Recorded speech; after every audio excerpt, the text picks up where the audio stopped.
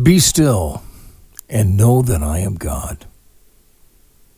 Be still and know that I am God. Psalm 46:10. What does that mean to you? It means that let God come to you.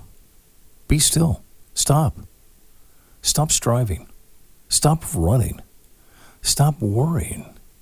Stop with the anxiety. Stop with the fear.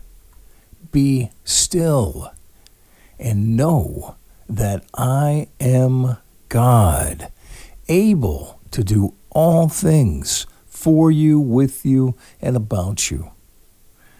Able to bring you into the kingdom safe.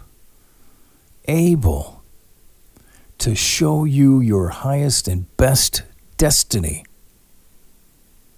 I know we go running after it. I know we go searching and striving and thinking we have to do this or we have to do that, but we don't have to. All you have to be is still and know. Have that confidence. Be sure that I am God. How can you be sure?